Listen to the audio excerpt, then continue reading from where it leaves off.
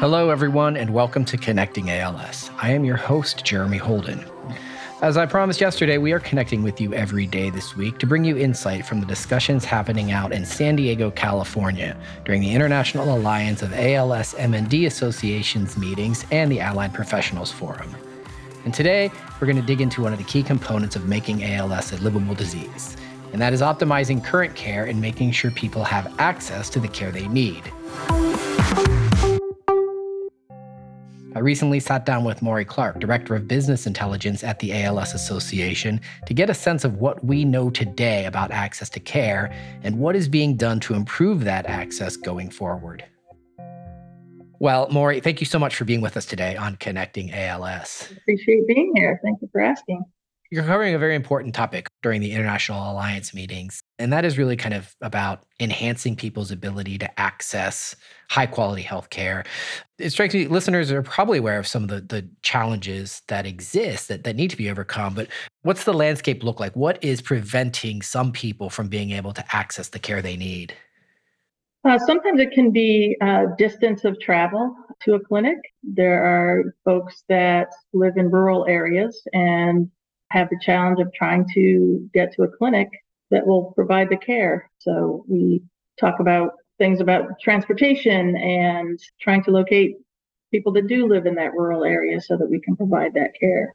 You know, we've seen a lot in the last couple of years with access to telehealth. And I know some of the conversation around that is sure, like legally permitting somebody to access telehealth is one thing. And then, of course, part of that conversation is, but do they have access to high-speed broadband that enables them to use some of the tools?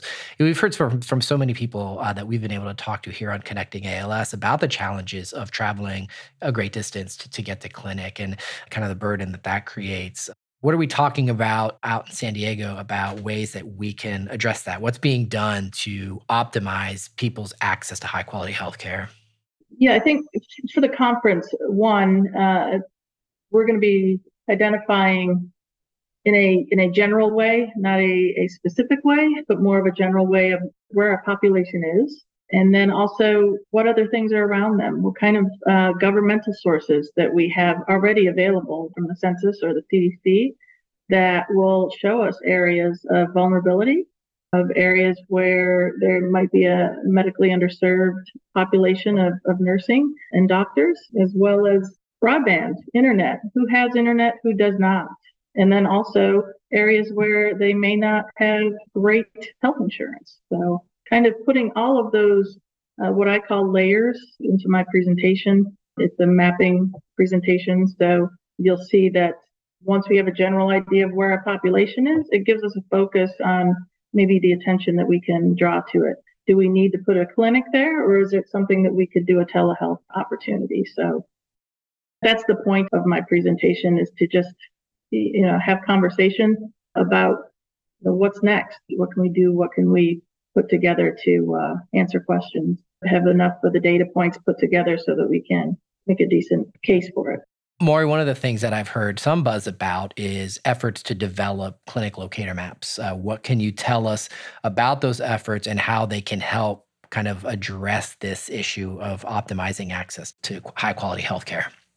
At the Alliance, you'll demonstrate a new tool that we have been developing called the Global Clinic Locator, and that compiles a very large data set that's been compiled by several different organizations around the world that are members of the International Alliance, and put those together, create this massive map around the world, and then it becomes an interactive map that people can access. Type in their postal code or the name of the clinic that they're looking for, or even the country that they live in.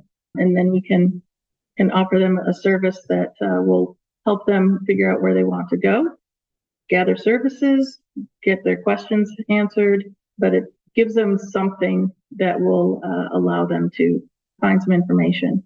Because we have countries that we know there's ALS there, but they may not have some tool available to them. We want to make this available.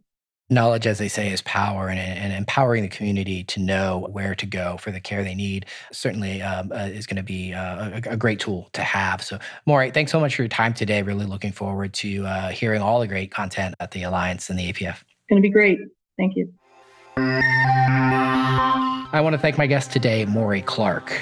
If you liked this episode, share it with a friend. And while you're at it, please rate and review Connecting ALS wherever you listen to podcasts. It is a great way for us to connect with more listeners. Our production partner for this series is Citizen Race Car. Post-production by Alex Brower. Production management by Gabriella Montequin. Supervised by David Hoffman. That's going to do it for today. Thanks for tuning in. We'll connect with you again soon.